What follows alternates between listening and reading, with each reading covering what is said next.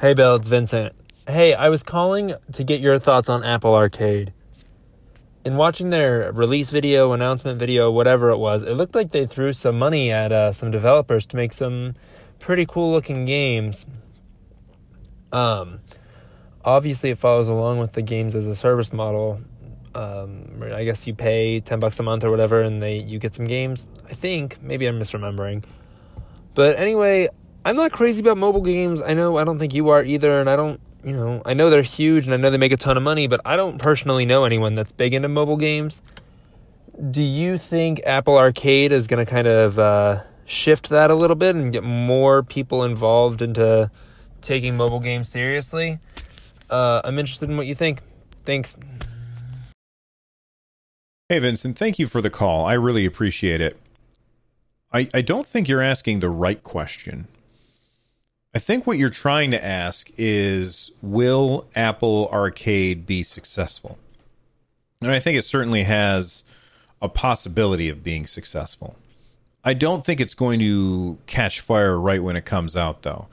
And the reason is because the people... I'm making a sweeping generalization here. So if what I say doesn't apply to you or anybody else who's listening, then take what I have to say with a grain of salt. But I feel like the people who play games on mobile, while many of them also play games on more traditional consoles, I think the vast majority of them, the only way that they play games is on their phone. So do I think that Apple Arcade can be successful? Yes. Do I think that it puts Apple in the same category as the console makers?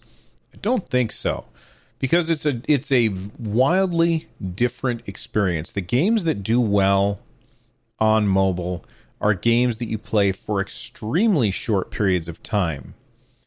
The games that do well on consoles and PC, those are the games that you play for extended periods of time. And yes, there are, of course, exceptions to both rules. People play games on their phones. A lot more people play games on their phones than do on consoles. More people play games on their phones than do on PC. And the reason for that is because there's a lot more people who have phones than have these other things, which is a weird thing. Like, the mobile industry has just taken off like a hockey stick on a graph. It's insane how quickly it's grown. And I have no ill will towards the mobile market, but the games that are on those platforms tend to bore me. I also don't like having my thumb in front of the screen. And the only way that I would say that Apple is trying to compete is if they said, oh, and all of these games will be both touchscreen and supported by controller. Then I would say, okay, Apple's making a real move to try and compete with Microsoft, Sony, and Nintendo, and Google with Stadia. But Apple didn't say that. These are games that are designed for a touchscreen phone first. And most of them probably won't have anything to do with a controller. And the reason for that is because the developers can't guarantee that you're going to have a controller. So why bother supporting one? It's just not in their best interest.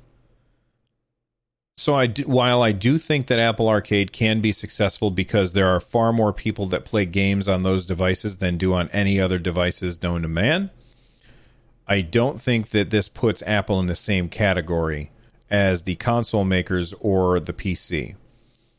And am I interested in Apple Arcade? Probably not. I'm willing to be wrong, though. I love it when somebody proves me wrong and does something that I think is awesome when I thought that it would be really, really bad. So, Vincent, thank you very much for the call. As far as the calls go, I just want to I want to talk just for a second about how the calls are going to work. I know that this is your thoughts on games, and the way that I'm going to do the calls from now on, by the way, make sure that you call in. Go to runjumpstomp.com/voicemail, and you can call into all my shows. Or just click the link in the show notes. But the way I'm going to do the calls from now on is, if it's just a statement, if you're just telling me something that you want to share, then I'm just going to take that and just throw it in at the beginning or the end of the episode. If you have a question, then what I may do is I may answer that question, but it might not be as high quality as normal.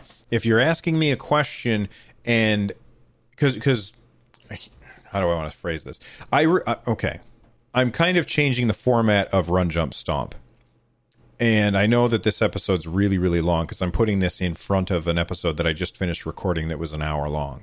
I'm changing the format of Run Jump Stomp. The format that I'm going for now is I'm going to try as often as I can to have a guest on, and we're going to talk about gaming news and, you know, whatever that person wants to talk about for the most part. And then when you guys call in, I'm going to attach that to the beginning and end of episodes.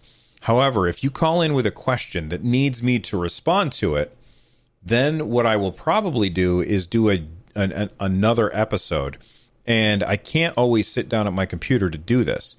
So you may end up hearing, you know, not the best sound quality as I reply to your questions and stuff, because I'll just do it from my phone. Like I'll be out and about and I'll just hold my phone up to my head and reply to your call. Maybe, you know, as these episodes come, or as these calls come in, I will do this maybe throughout the week. If I get enough calls, and then I can send out a bonus episode that is just me responding to you guys. So I really do want those calls to keep coming, but expect, if that happens, that we will get more episodes. There will be episodes that have your questions and my answers, and then there will be episodes that they might have content from you, the listener, but they'll also have a big, long, extended discussion between me and somebody else, if I can get a guest. Kind of like last episode with Scott Johnson, and then this episode with Captain Logan from the Keelhault podcast. So that's my plan going forward. We'll see how it works.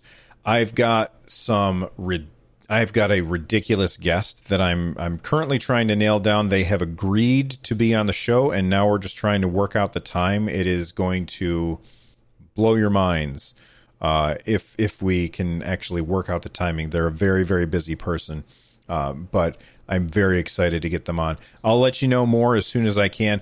Vincent, thanks for the call. Hopefully I answered your question. I'm sorry that I missed the first call. He actually called before, and somehow my eyes glazed over and I missed it. But keep those calls coming, everyone. We're gonna keep having more and more discussion from you guys, as well as I really want this podcast to turn into more than it is. I'm so happy with how it's going, but I think that there's ways that I can improve on it. And if you guys have ways that I can improve it, then call and let me know.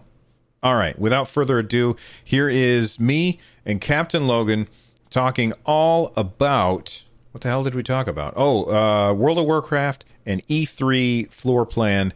It was a really good talk. So make sure that you guys buckle up and listen. Have fun. Bye-bye. On episode 25 of Run Jump Stomp, we have the official floor plan for E3. WoW Classic Beta and the WoW Cinematic. Plus Crazy Eddie on this episode of Run Jump Stomp.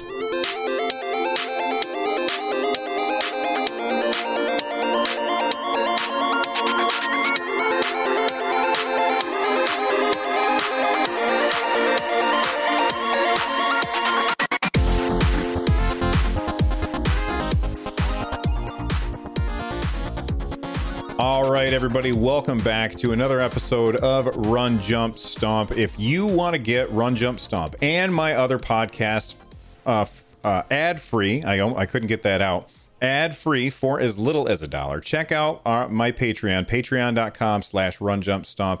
You can also share your thoughts on gaming by leaving a voicemail at my voicemail page. It's a new thing. You could go to runjumpstomp.com/voicemail, and you can leave a message for any of my shows from any device. I am joined today by a good buddy of mine, Captain Logan. He is the host of Keelhauled, a pirate-themed podcast all about Sea of Thieves. Logan, how's it going, man? Great. How are you doing, Bill? Long time no see. Yeah, I had a great day, and I'm excited. I'm very, very excited for the weekend. Captain Logan, tell people about your podcast. I've been making Keelhauled podcast for a little over a year now, just celebrated recently back in February.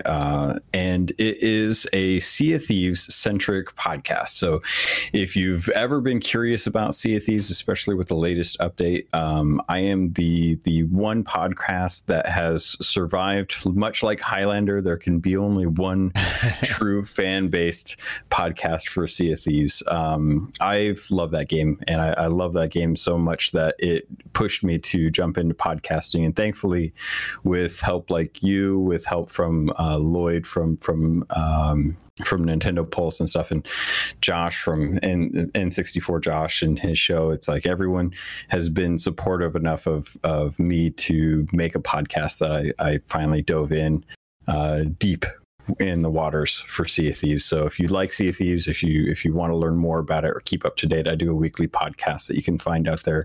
Just look up Sea of Thieves and you'll see the Keelhauled logo. That's right. And if you need help spelling Keelhauled, which I would need help, could you tell people how to spell it? Because there's no way people are going to spell it right. Yes, so I actually spell it kind of instead of it's separated, it's KeelHauled, and the keel is actually the bottom part of the ship. Wait a second. So that's supposed to be two words? Yes, in real life. Yeah, because it was it was actually a punishment. So if you did something wrong on the ship, you would either get lashes or keel hauled or thrown in the brig or sent back. You know, there were lots of punishments that happened on ships back in the day, back in like the 17th century, and one of them was keel hauling, and that was where they would tie a rope around your waist, and depending on the severity of the punishment, you would either be pulled from stern to aft or from starboard to port, and they would tie the rope around you. The rope would go underneath the ship, and they would pull you underneath the actual ship while sailing. And if you survived, then kudos, you did your punishment. But because of all the barnacles on the bottom of the ship, a lot of sailors would get cut up and bruised, broken bones. Some would drown. It's just it was a pretty rough punishment, but it was keel hauling is definitely one of those severe things, and it was just a random chance that was the name that got picked by one of the people watching a stream one day while I was playing the beta. They're like, name it keel hauled. I'm like, cool. We'll go with that. That is awesome. I always knew from context that it was a punishment, but I never actually knew what it meant. And that sounds awful.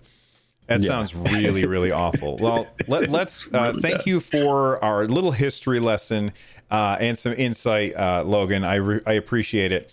Let's jump in with our very first story of the day, and that is we've got the actual floor plans for E3, and Nintendo has a huge section of it. But what I'm noticing is, I'm looking at are you seeing it right now? Yeah. Okay. So it's really insane. And I'm looking at this at the West Hall, but what I find more interesting is the size of Sega's booth for the West Hall. The Sega booth is really, really big. And I don't know if that's because the price of, like, I don't know if maybe the price of that booth space decreased after Sony said, I'm not coming. Because for those of you that aren't paying attention, Sony is not going to be at E3 this year. I don't think that means that they're not going to do something, but they're not at E3 showing something. But Sega has a huge booth. I mean, it's bigger than the Oculus booth. That really surprises me for it just being a game developer. Anything on the West Hall thing surprise you? Oculus, actually, I know they're going to be doing their demo for their new hardware coming out, but I imagine they would probably need that room for being able to have like the sensors and stuff. But they're going to be. I heard that they're going to be demoing their standalone headset that doesn't have any wires or anything like that. The $1,000 one. Oh wait! Oh no! Wait, is that? Or is it Insight? No, that's Valve. I can't remember what it's called. Wait, doesn't Valve have the Insight one, and Oculus has Oculus Go and Oculus Quest, right? I'm probably mixing them up. That would make more sense. Valve has the one, and it's Index. Valve Index. That's the one that's $1,000 by itself, and then the Oculus Quest is the one. I think that's about $400, and that's all standalone. It doesn't require sensors or anything, but. You bring up a good point. They do need room to play VR games because people are going to be moving around. So it makes a lot of sense that they would have a large area. And it's not like they don't have the money. It's Facebook, for crying out loud. But then we've got go ahead. Do you think they're going to be promoting the Sega movie, the Sonic movie at the at E3? Do you think they'll have anything there? I'm just trying to. Maybe what they could be putting. Maybe, but at the same time, I don't know that they really need to promote it. I mean, unless they have another trailer with the quote-unquote fixed Sonic after all of the backlash. I don't think that that's a movie that needs to be promoted. People are going to go see it. Even people who have seen the trailer and they're like, this is trash. I hate everything now. They're probably going to go see it. I'll probably end up taking my kid to go see it because... it's a video game movie, and that's what we do. Fisto in chat saying they do have the Sega Mini and the new Sonic racing game, but that seems like a huge booth for that little tiny bit. Have you pre-ordered the Sega Mini console, the Mini Genesis? I probably will, but I was never a Sega kid growing up. I always had friends that were the Sega folks, so the nostalgia for me isn't quite there, but at the same time, just the news that's going around about how good the emulation is and the latest announcement for like the games that are going to be put on there, like I will probably be picking one up. I just haven't decided to pre-order it just yet. Yeah, so they just announced, they said that it's going to include 40 games, and now we know 30 of the games, and the ones that were just announced the other day is Street Fighter 2, the Special Championship Edition. I think that is the version of Street Fighter 2 that I had when I was a kid on my Genesis. And I had the Genesis that had the 6 buttons for the controller. Oh, nice. Now this one, the right one. Yeah, the right one. This one comes with the 3 buttons. So like that one, I'm not so sure about Street Fighter 2 Special Championship Edition for that, because I feel like in order to get the most out of that game, you have to have the 6-button controller. I don't know how you're going to pull off half of the moves that require like specific buttons that aren't going to be on that controller. Yeah. It just doesn't make any sense. I mean, I'm going to go to Amazon right now and look at my pre-orders, because I did pre-order it because I think it looks great. And I'm looking at the picture of the of it right now, and it's the 3-button controller. I am very curious as to how that's going to work. Now, this is unlike the Nintendo Classic system. It has USB ports. It doesn't have their proproprietary nonsense. The proprietary one. I'm sure that you can. I'm sure that you can buy a port, or I'm sorry, a controller that would work with that. Res TV in chat saying you can switch between punch and kick with the select button. Res, there is no select button. The original Genesis controller had buttons A, B, and C, and start. That's it. So I don't know what's going on there. Fisto says that they'll have a 6-button aftermarket. And then Res TV says they said it'll work with third-party controllers. That's good. But to ship a game that pretty much requires 6 buttons and to ship that without a 6-button controller, that just seems dumb to me.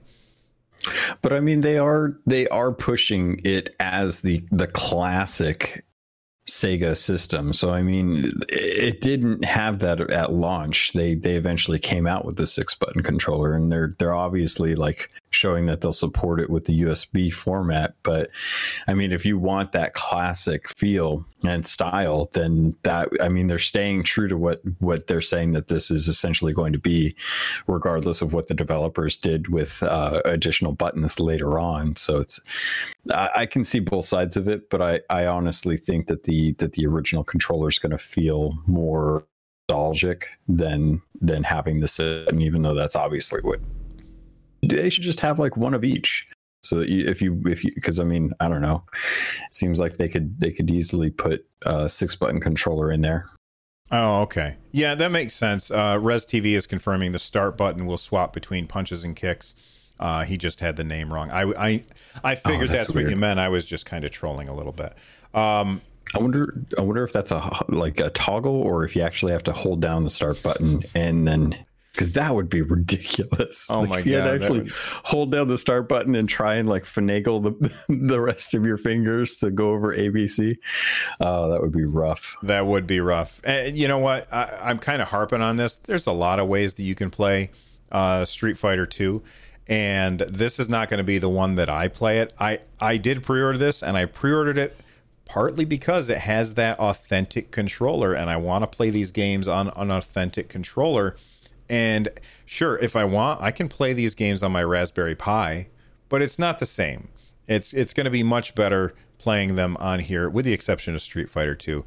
Other games that were recently announced is Ghouls and Ghosts, Alex Kidd, The Enchanted Castle, Beyond Oasis, Golden Axe, Phantasy Star 4, Sonic the Hedgehog Spinball, which is really good, Vector Man. I always wanted to play it, never had it when I was a kid. So good. That's a fun one. That's one of my favorites, actually. That's one of the few games that I did get to play, and that's one that, like, every time I think about the Genesis, that one is one of the few that I'm just like, man, I miss Vector Man. It was a good side scroller. Good platformer. Very cool. And then there's Wonder Boy and Monster World. And then the one that I think surprised everyone is Mega Man The Wily Wars. So this is a game that was only available on outside the US, and I think it was available in the US, but only through SegaNet. Do you remember SegaNet? Yeah, that was one that I think it was like the SegaNet, or I can't even remember. But like, you could only get it if you actually like downloaded it. I don't even remember how they even did that, but I remember hearing about it and reading magazines about it. But it was such a foreign concept to me. I was like, what do you mean hook it up and play it on a Sega Channel thing? That doesn't make any sense. Yeah, Sega Channel. That's what I meant to call it. So basically, Sega Channel was a cartridge, and I never had Sega Channel, but Sega Channel was a cartridge that had a spot for a wire in the back. Now, part of me wants to say this wire was a cable wire, but I don't think it was. I'm pretty sure it was just a phone wire. So you would plug the phone wire in, and then you would connect to SegaNet that way, and then you could download this game, Mega Man, the Wily Wars. Never been available in the U.S. On an official capacity, but now it's going to be, and I think that there's a lot of people that are excited for that. I can't imagine that they would, use up a lot of booth space for that, though. Not at E3. So that kind of leads me to the idea that something big is coming from Sega that we don't know about, and they've just been keeping the lid, and that it might actually tie into Nintendo. Because I mean, obviously, if they're picking up a big booth space and they're keeping it next to Nintendo space, I imagine that they'll probably some sort of tie-in. And I'm trying to remember, who does Bayonetta?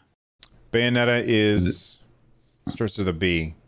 It's not Sega. Oh my God, who does Platinum Games. Platinum, not a BP. Okay. All right. I was thinking maybe in the off chance there might be like playable demos of Bayonetta 3 out there, and if it was Sega developed or published, or no, developed. Gotcha. I don't know. That's really interesting. I would love to see something big and exciting coming from Sega, because they've I don't know, they've kind of been hanging back and doing moderate stuff as far as I've been aware of. So if they have been doing something amazing, it's nothing that's caught my attention. All right, so we've looked at the West Hall. I'm looking around. I don't see Microsoft. Let's check the South Hall, and I don't see Microsoft. Now, I know that Microsoft is still doing a press conference. I think they're the only ones doing a press conference, but I don't see any floor space for them. That is very surprising. They've got their Coliseum thing. They've got their Microsoft Arena area that's that tent outside. Well, they've got like what's it called? The Microsoft. They actually have like their own building over there that I think they get. I was remembering when they unveiled the Kinect and they had like the tent outside of E3, and so they don't get floor space here. Okay, I forgot about that. Yeah, because they're planning on doing the Xbox Fan Fest there. They're planning on having like, I know Rare's going to be there, but they have like an entire building that's just for themselves. But I can't remember what it's called right now. But yeah, that's going to be where they're at. I think it's like just across the way or across the street from where E3 actually happens. Right. So I'm looking at the South Hall. We got Facebook Gaming there. It's odd that they're separated from Oculus. That's odd to me because Facebook owns them. And then the biggest booths that they have are Bethesda, Epic Games, 2K, Square Enix, Ubisoft, and Capcom. Of those, who are you looking forward to hearing from the most? Honestly, I'm kind of curious what Bethesda is going to announce, because everything they did last year seemed kind of far out. Like I know Doom Eternal is going to be one that they'll probably be touching on the most, but outside of that, I mean, I can't see them wanting to talk too much about Fallout 76 because of just how that went last year, and then everything else seemed like it was at least a few years out, like next gen console stuff. So I don't know why they would need such a big area for E3 this year. I could imagine like next year, but I'm kind of curious to see like what they're going to be doing, and if they're going to be talking more about their next Elder Scrolls game or whatever the space one that Todd Howard is going to be going on about. But yeah, other than that, I can't see too much from Square Enix. I imagine they'll probably have more information about Final Fantasy VII and what that's going to be. But do you think it'll be playable? I would hope so. I feel like if they had to, I mean, that's been in the cooker for way too long. And I imagine if they wanted to talk about it on the Sony, was it the State of Play? I can't remember what they call their little directs. Yeah. I imagine if they show it off there, then they want to draw attention to it. And if they wanted to capitalize on the State of Play trailer, then they have to have something playable at E3. There has to be something for gamers to get excited about, to actually play around with it, and to have something, because otherwise what are they doing? Like I can't imagine that there's much else that they really have to show off from Square Enix. I mean, Death Stranding, maybe? No, not Death Stranding, because that's Kojima's own thing. Yeah, it's got to be playable at E3. I can't imagine them wasting that space and not having Final Fantasy VII. Well, you guys heard it here first. All right, Captain Logan says it's going to be playable. He said confirmed. All right. Yep. As far sources. As far as Bethesda goes, I don't know that they would use up the space to hype up Elder Scrolls Online. I know that they have a new expansion coming out for that game, and it's coming out shortly after E3. but I don't see like that. That really just appeals to the people who are already playing the game. And if you're not already interested in that, you're probably not interested in checking it out because you've already tried the game and you don't want to keep playing. So I agree with you that there's got to be something from Bethesda because they've got this huge booth space. But like they said, Morrowind was, or not Morrowind, Elder Scrolls 6. Is it 6? 7? I have no clue. 6, yes, because Skyrim was 5. Elder Scrolls 6 is way off. I don't think that they would use, like, what are they going to have a bunch of phones set up for Blades? And that's already out. And then Rage you're right, 2. that space one. Oh, yeah. Well, I mean, but Rage 2 is already out. I mean, people can play that. Why hype it up at E3? That's a really good question. I don't know. I hope that we get something playable there. Yeah, I'm sure they'll probably have more to do with like Doom Eternal. Like they'll probably have a lot more of that there and hopefully playable. I mean, that's something that they announced. Was it last year or the year before? Because I'm pretty sure it was last year that they did Doom Eternal. Or is it Eternal or Immortal? Eternal. Immortal is the Diablo thing. That's right.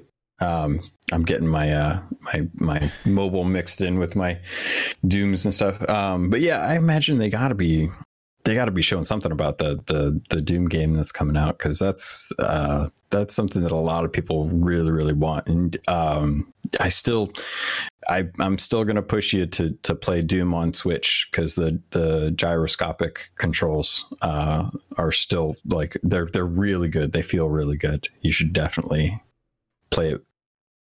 I played all of the original, I mean, I played all of the original Doom, but that's not what I meant. The 2016 Doom, I played that on my PC using a Steam controller, which has the gyroscope, and I completely agree. That is the way to play that game, is with a gyroscope. It's really, really fun that way. I would disagree about saying that you should play it on the Switch. I think you should play it on a PS4 or Xbox One or PC if you have access to those, only because that game is just gorgeous. And while the Switch is an extremely good port and Panic Button did a great job on it, I would say that you would be you'd be better off playing on those other platforms, at least in my opinion. Yeah. Fair enough. I'll keep pushing. Let's take a go ahead. I'm just curious, like what do you think would be coming from? Are there any other companies on here that you're looking at that you're kind of wondering like what they're going to be bringing to the table? Well, I mean, it's odd to say this, but Epic Games, I can't imagine, like, they don't need to hype up Fortnite. And are they, I mean, they already have Unreal Tournament is out. So what other games could come from them that would justify that huge space? Now, maybe that doesn't matter because they just have so much money, and we'll talk about just quite how much money they have in just a little bit. You know what? In fact, let's use that as a segue real quick and talk about this. They have so much money that they are just literally throwing it away. Have you heard about the Epic Mega Sale?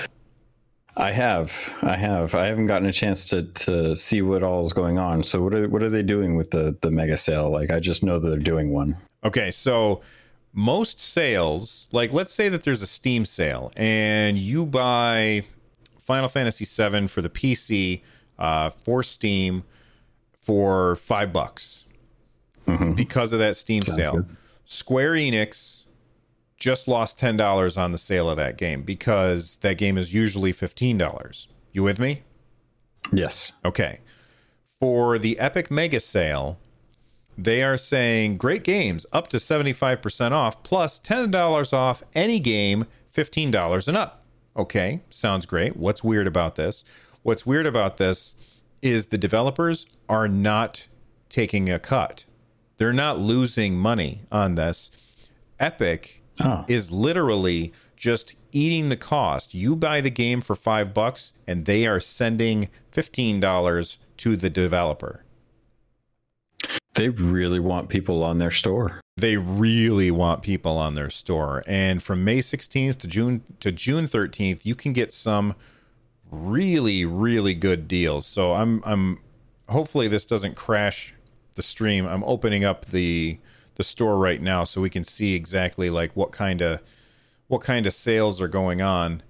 And it's just logging into my account, and then everything should be fine because it's just a store after all. It's loading. Here we go. Store. So, for instance, you can get John Wick Hex.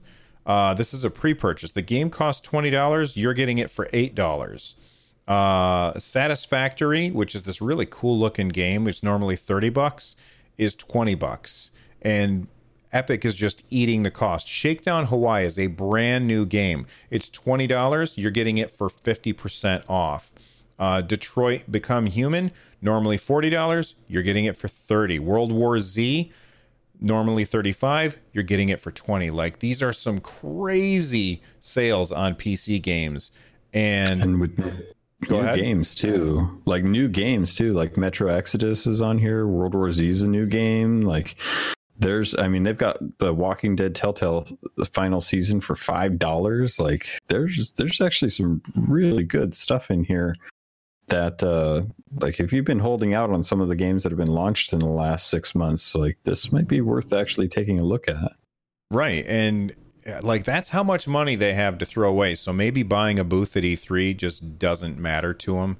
They've just got so much money coming out of their ears that they're like, I don't know where to put all this money. I guess we'll buy a big E3 booth. And what are they going to show there? Like, it can't be Fortnite. Borderlands 3, maybe? Yeah, but that's not by them, right? That's by 2K Games. No. They're just the store for it, right? Isn't it 2K Games? That's true. That's Gearbox, isn't it? Oh, yeah, maybe. Oh, you know what?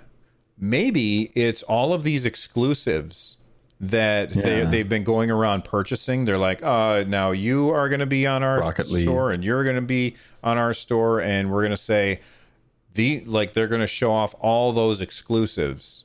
Maybe that's what they're going to use the big thing for. Not for games that Epic makes, but for games that Epic has paid publishers to bring to their platform.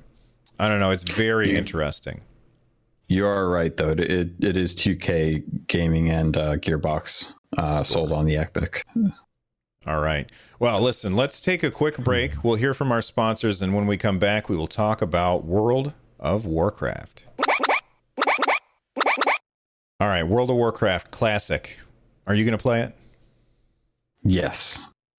I don't know for how long, but I will definitely be playing this. Oh my goodness. I was fine. I was fine. I've been playing Final Fantasy 14. That's the current MMO that I'm playing. I'm always kind of dabbling in some MMO. And then somebody was like, "Hey Bill, check out this video." And I was like, "Okay." And it was the World of Warcraft, what they call it, with Thrall in it? Safe Haven, yeah. Where I don't know who was the other orc in that. Was that not Sargeras? Sourfang. Thank you. Yeah, so Sourfang goes and he goes to try and recruit. I almost said him Thor. What the heck? Thrall. I was having trouble between Thor and Thrawn, but that's Star Wars and Marvel. I'm sure at some point Disney will own World of Warcraft as well, but we'll see. That'd be crazy. That'd make for one heck of a BlizzCon. All right, I'm sorry for mentioning that. There's going to be so many angry people right now. But anyway, he goes to recruit Thrall, and I won't spoil it for you. It's awesome. As Blizzard cinematics always are, and then. It said recommended, and it was like, you know how on YouTube it recommends another video. It recommended somebody playing WoW Classic, and I was like, okay, well, I was busy doing something at the time, and so it just kind of came up afterwards, and I was watching somebody playing WoW Classic because right now the beta is out, and I was I found myself very, very distracted. They were going through Dead Mines, which if you played on the Alliance side, you know that dungeon so well, and that's where I started. I started playing on the Alliance side, going through Dead Mines, and I ended up watching them go through Dead Mines, and it was like it was a very, very different game than the last time I played World of Warcraft. It's so strange how much that game has changed. It's a much slower pace. Yes, Alliance Vaxxer. Vaxxer in chat is very upset that we're considering playing Alliance. I'm sorry, buddy. I played Alliance for years, and only when I came back for, what was the thing before Battle for Azeroth? Legion.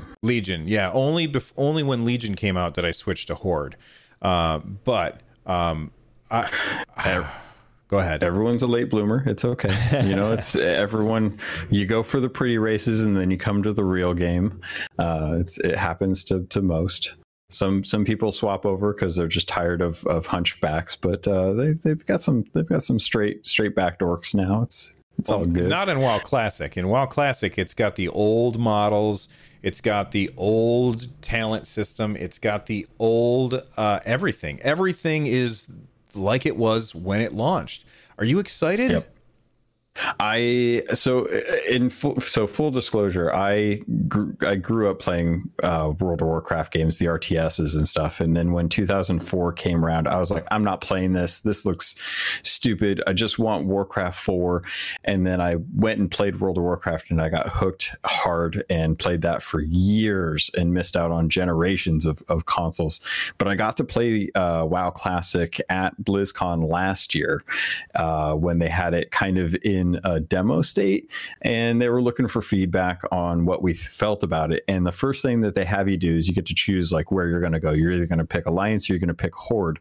So obviously I went with the right decision and picked Horde and went straight to the Barons chat and spent about an hour playing WoW Classic in Barons, and it was grueling. It was painful. It was so amazingly slow paced that it was so hard to play that and then know that just in another hall I could go play the latest content for the current retail version. And I honestly can't wait for WoW Classic to come out, because it was so painful to play that game back then, and to have a chance to go back and relive that feeling with a couple changes is going to be it's going to be. What, do you have a Wicked Kitten in your chat? What is she doing here? What kind of sorry, I just saw a Wicked Kitten, and I love Wicked Kitten. She's great. She's one of the best mods. Yeah, she was in America's Next Top Podcaster with me. That's awesome. That makes sense. And of course, Scott was there, so that makes sense why she was in that as well too. Sorry, I got distracted by a shiny thing. That's my job. But yeah. Happens to the best of us. But yeah, God, WoW Classic is going to be a lot of fun. It's going to be something that I'm interested to see what people who picked up in the game post Wrath of the Lich King will think of it, because once Wrath of the Lich King hit, we had a lot of big changes that were quality of life changes, like instancing and stuff. Mm-hmm. And that's just not something that's in the game before. You had was the loading screen between the outside world and continents and dungeons, and having to go out to a meeting stone and physically meet the people that you're going to be doing the dungeon with is going to be insane. Things like trade chat and big cities are going to be filled with people again. There's not going to be any flying. You're not going to fly anywhere. It's you're going to have to run. Yeah, there's no flying. You're going to have to get flight points. You're going to have to get add-ons to get you to jump from flight point to flight point, instead of just being able to click your final destination and have it automatically send you. Like, you're going to have to go flight point to flight point to flight point to flight point once again if you want to get anywhere far. And the leveling is going to be grueling. You're going to spend hours, days in Winter Springs killing Yeti for gems and stuff. You're going to have to.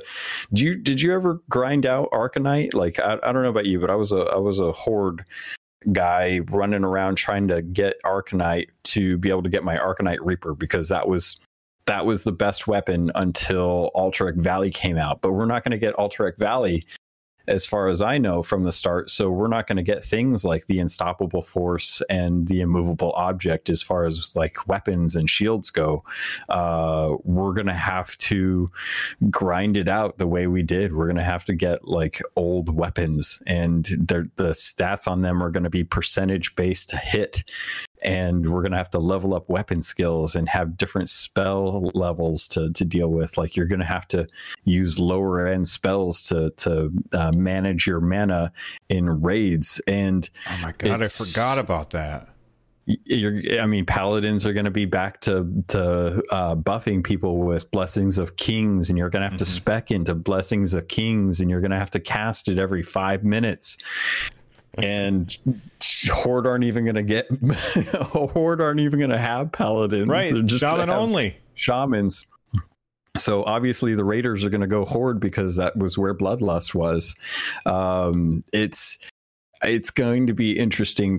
I'm glad, like, anyone that doesn't know and they're just finding out about WoW Classic, I'm glad that you at least get this with your WoW sub. So if you did want to try it out and you wanted to check out the latest content, if you are playing the latest content, or maybe you're just a lapsed subber like me, then you can dive back in August when it comes out and get a chance to actually check out like how this feels. And you don't necessarily have to buy this as like a separate game. This is just like a thing that's going to be tacked on, that you'll have to download a new client.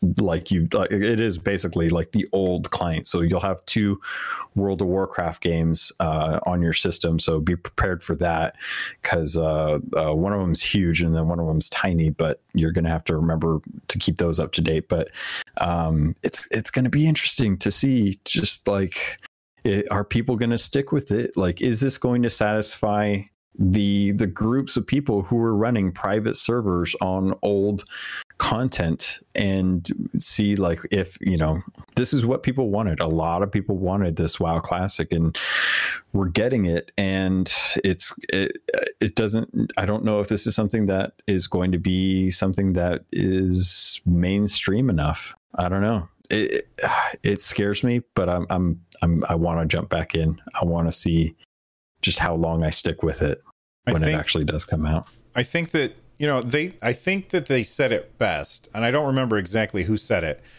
They were on stage at a BlizzCon, and somebody said, "You don't want this." Like, they said, "You do not want WoW Classic. You think you do. Your nostalgia is telling you that you want it because you remember only the good things." Logan just listed off a bunch of things that are all objectively bad. But at the same time, my brain was like, yeah, that's right. I'll be stuck in Stranglethorn Vale for like months at a time. That sounds good. Like, yeah, to me, there was something about that was amazing. I remember I logged into a private server of EverQuest. Did you ever play EverQuest? No, I stayed away from that because I had some buddies who were in that, and I saw what happened to them, and I was like, dear God, I have to meet women. So I stayed away from EverQuest. Well, I played a lot of EverQuest, and that game, like, when you died, there was a penalty for death. The penalty was you lost experience. So if you were like level 40, if you just hit level 41 and you get killed, you would then be level 40 again. And so you would have to do stuff. You would come back basically in your underwear, and then you had to go and find your corpse. Your corpse had all of your stuff on it. Like it had all of your armor, all of your weapons, all of your food, all of your water. And you would come back naked, basically, no equipment, no food, no water. And in that game, you had to eat and drink, or you would starve to death or die of thirst. And you would have to traipse along, avoiding everything to try and find your stuff. And this sounds terrible. But there's a part of me that has a lot of nostalgia for that, for a game that is really, really punishing. And World of Warcraft Classic, it has, I mean, I wouldn't say that it's punishing. It's definitely a step up as far as punishing from EverQuest. When you die, you become a ghost, and then you could just float to wherever it is that you died and get your stuff back. That's definitely a step up. You don't lose XP when you die, but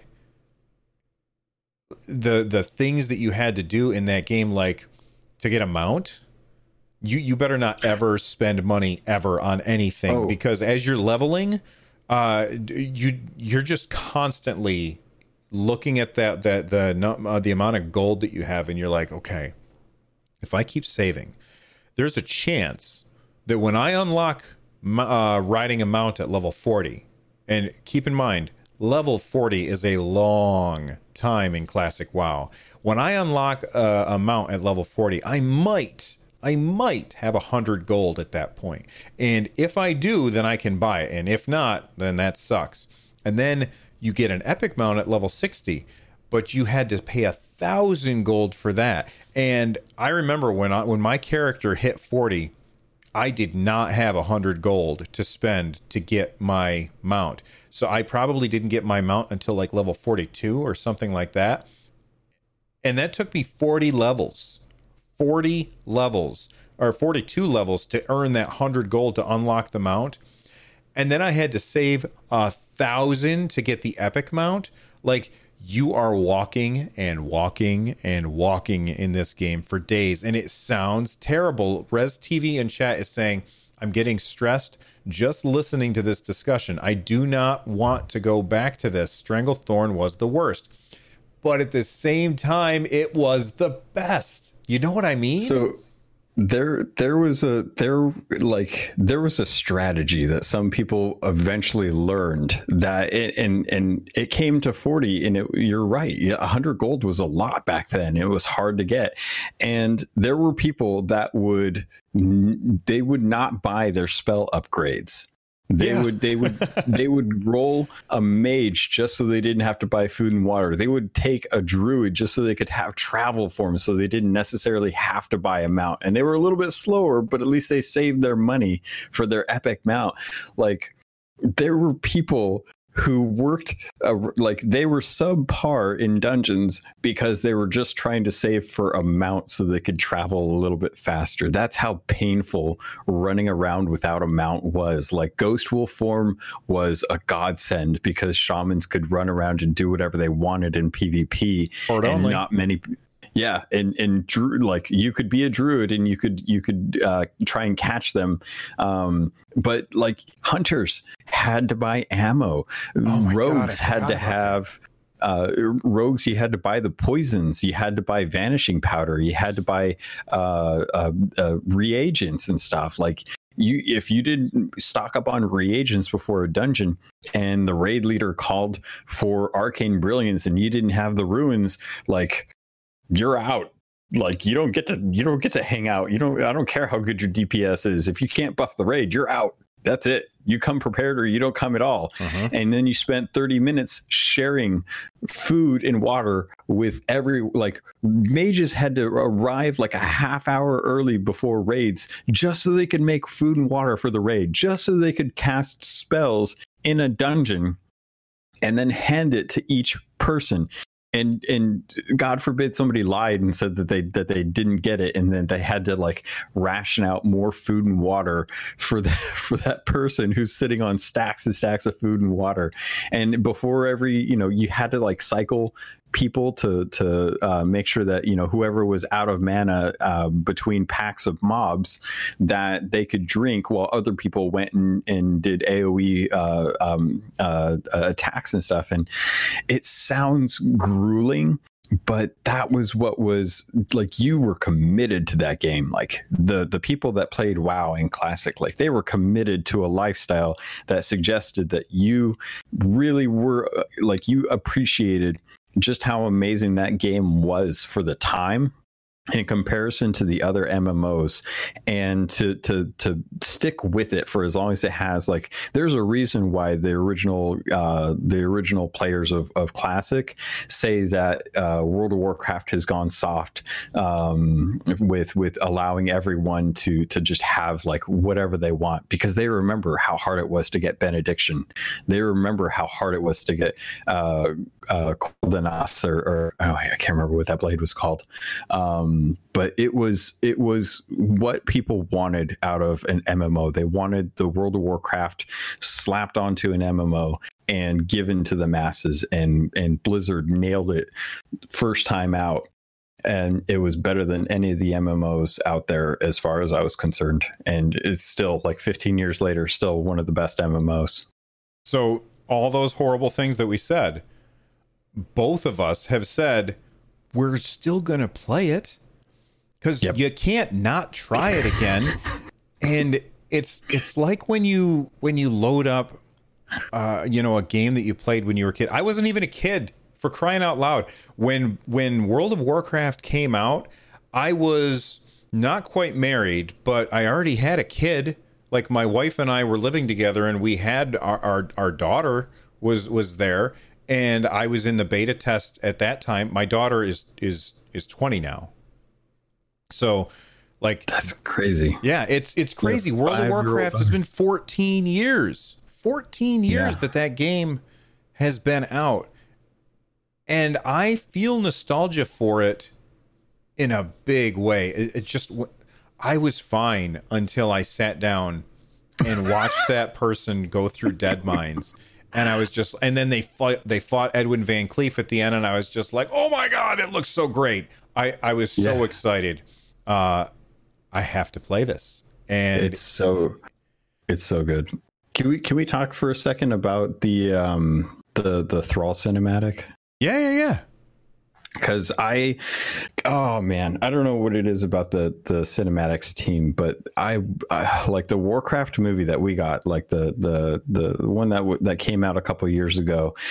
That was cool. It looked great, but I swear I want the Blizzard crew to make an actual movie with the cinematics team that they have, because this movie, just like knowing who the characters are and what's going on with the story right now, like I was getting emotional. Like I was just like, oh, I can't believe Saurfang. And if you haven't watched this, you have to watch it. But my gosh, like this is like, it was insane to see Thrall hanging out in the burning, like he was on old Draenor, like broken Draenor, and he's trying to make this life for himself. He's trying to like raise a family and get away from all the constant threat of world-ending experiences by being on a dead world as it is. And to have Saurfang come back and be like, dude, I can't handle this on my own. I need you to come help me. And for Thrall to sit there and be like indignant, like, and I mean, he deserves it. He's helped save that world so many times. He deserves a happy ending and stuff. But to be like, I can't believe you brought these murderers to my home. And he's like, I followed them. I know, like, that was intense. I was like, oh my God. Of course Saurfang would be following these undead rogue to find out what's going on. He's trying to find out what Sylvanas is up to. Who, if you guys haven't played World of Warcraft recently, Battle for Lordaeron has been such an interesting expansion. It's I don't think it's necessarily the best, but it's definitely the one that has some of the best story writing in it that I've ever. I mean, Burning of Teldrassil is like, that was insane. Like Sylvanas is just taking this turn, and I can't believe it. And yeah, I'm sure anyone that doesn't play World of Warcraft is like, you guys are naming a bunch of names. This is weird. But man, the emotional response that I got from that cinematic, I probably watched that cinematic trailer at least 15 times the day that it came out, and it hit trending #1 at YouTube at like 3 a.m. that day. It was insane. It's the cinematic. You're absolutely right about the cinematics team.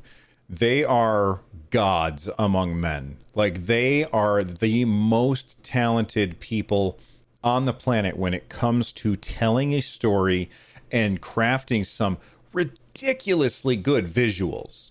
You can't believe it. And the acting in these is insane. And I'm not even just talking about the ones where it's clear, like they do some amazing things in engine as well. When I played through Battle for Azeroth stuff, and I got to I got to max level, and I played through most of the story. I'm sure that more has come since then, but I got through most of the story for my character, and I had an absolute blast. But there were moments like when you're on that ship, and I can't remember the exact thing, but you're on a ship and like a monster comes out of nowhere and like sinks the ship. And the scene where Jaina is she goes back home, and like there's like her mother, like, oh my God, the way her mother acted when she saw her, I was like, I said to my wife, I go, honey, you have got to watch the acting in this. And she came in, and she doesn't play World of Warcraft. She doesn't really play video games at all. And she was like, that was pretty damn cool. Like, just the acting on Jaina's face when her mother treated her the way that she did. I was just like, oh my God, it's fantastic. Wicked Kitten in chat said she teared up, and she's on the Horde side. She hates Jaina. I can't believe you hate Jaina, Wicked Kitten. She didn't actually say that, but she's grumpy. This new one, when they, like, the idea that they're bringing Thrall back, I'm very excited for that. And that weapon that he pulled out, because he doesn't have Doomhammer anymore, like, he kicks his blacksmithing area, his anvil away, and he reached down and he pulls out this handle. And I was like, what the hell is that? That can't be Doomhammer. He gave Doomhammer away. No, it was severed, I believe. Oh, okay. Well, he doesn't have Doomhammer anymore. And then he pulls out that axe, and I was like, that axe is dope. Can I toss out a theory real quick? Yeah. I think so. Okay, so most of us are all huge Marvel fans, and hopefully there's a scene in the latest Marvel movie that everyone. Okay, do not spoil that movie for anybody. Okay. I'm sorry. I know that the Russo brothers said that the spoiler ban is over. I have a spoiler ban, like, for much longer than anybody else. After we're done recording, you can tell me your idea, and I will post a picture on Twitter that gives my reaction to said to what you're saying, because I don't want somebody listening to this and have them get spoiled for Endgame, because I love that movie. True. Sorry. Fair enough. No. Yeah, I want them to enjoy Endgame, and if they haven't seen it, what's wrong with you? Yeah, I agree. But some people just they have kids and they can't get away, and it's a 3-hour movie, so I don't want that spoiled. That's spoilers. All right. Maybe I'll record what his idea was, and I'll put it in at the very end of the show. So those of you who want to know what he was going to say, although we are pretty close to the end of the show already, you just stick around after the closing music, and we'll put it in. Okay. All right. So anything else about World of Warcraft? I hope that I get a chance to get that collector's edition for the 15-year anniversary, because that Ragnaros statue looks amazing, and I really want it. I haven't even seen it. Let me look. World of War. So this will be my initial reaction. World of Warcraft 15 years anniversary, a collector's edition. All right. Yeah. It's been sold out like everywhere. All right, so I'm clicking on it right now. Oh, damn, that is That is really cool. I wish I could. I don't have it set up so that you guys can see it if you're watching the video. But that Ragnaros statue is really cool. Why is it gold though? Like he should be red. I think it's gold just for the. But I mean, there is in Hearthstone that light version of Ragnaros too. So I could maybe explain it away like that. But I don't care. Amazing. I want. Yeah, I think it would be too tall for the shelf behind me anyway. So like I have a collector's edition of Morrowind for Elder Scrolls Online, and it came with this thing, and I was like, oh man, I was so excited. And then I went to put it on my shelf. Oh, that's cool.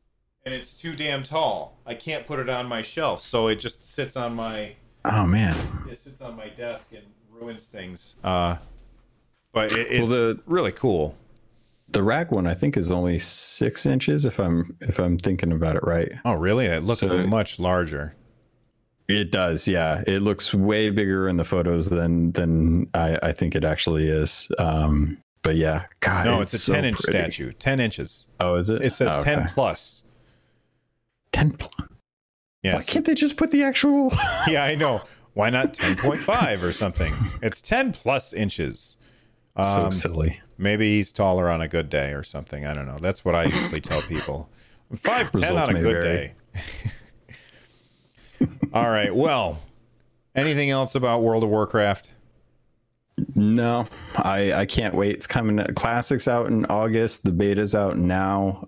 More content to come. Probably around like BlizzCon time. I can't wait to find out what's going on with Thrall. But yeah.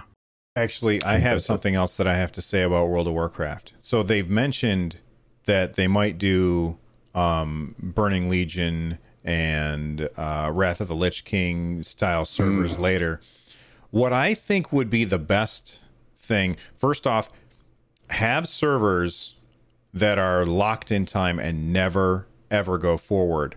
But I would also really, really like it if they had servers that just followed the patches that they did throughout the years.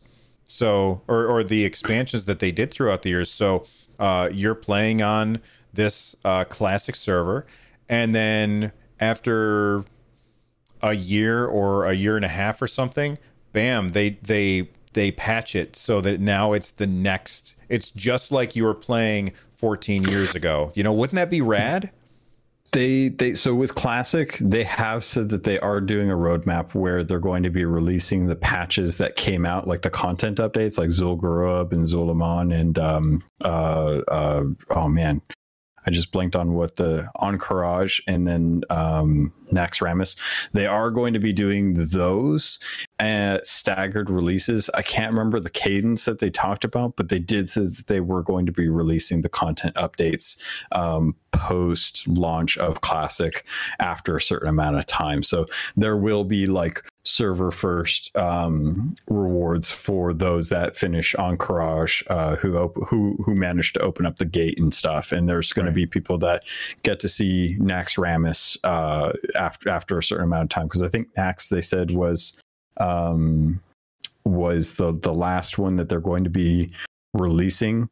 So people that didn't get a chance, patch before Burning Crusade, yeah. So which is cool, because that was the best in-game world events I think the game ever had, outside of the opening of Encourage. The plagues that they did to like have like plague, what are they called? I can't think. The necropolises around the world, and you had to go there and you had to actually like, you know, destroy the spoiled food and kill the undead that were there and stuff. That event, and then getting plagued and then taking that plague back to the city and infecting players randomly and turning them into ghouls, and then around and actually infect other people to get them to turn into a ghoul, and you had to try and convert the city on your own. Like, that was one of the best events. It really was, and not a lot of people ever got to experience that. And I can't wait to play that again. That's gonna be so much fun.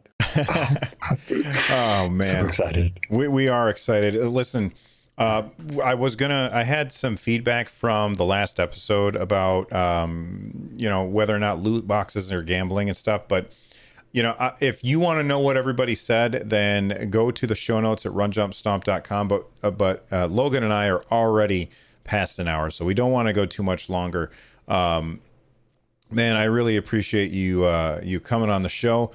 Tell everyone where they can find your stuff. If you're looking for Sea of Thieves content, maybe you have a small inkling to check it out, I highly recommend it. You can always find my podcast on any of your pet podcatchers or iTunes, Google Play, Spotify, YouTube, all those good places. Just search Keelhauled or Sea of Thieves podcast. You'll find mine in there. If you want to get a hold of me, you can always do so at Captain Logan at CAPT_LOGUN at Twitter. And then if you want to send me any feedback or stories of cool things that you've done, you can always send me an email at captlogun@gmail.com. And he streams on Twitch as well under the same username. Yep. All right. If you want to become a part of the community, join our Discord over at runjumpstomp.com/Discord. You can also watch the show live over at twitch.tv/runjumpstomp. You can get a hold of me on Twitter at runjumpstomp. Use the hashtag RJSPod so I can figure out what show you're talking to. And if you are looking for ways to support the show, go to runjumpstomp.com/thank you.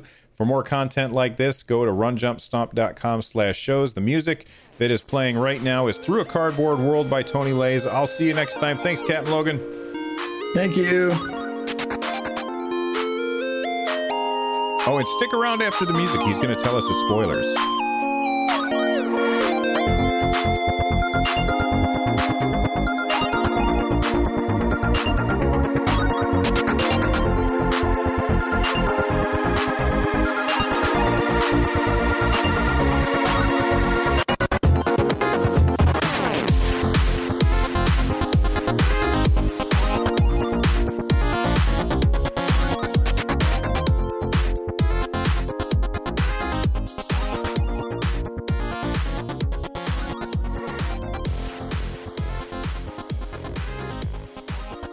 All right, listen, if you haven't already run away, then this is your own fault if he spoils something for you. So you've got exactly 30 seconds before he starts talking all about everything, and people have got out their timers to prove me wrong, but all about everything Avengers Endgame.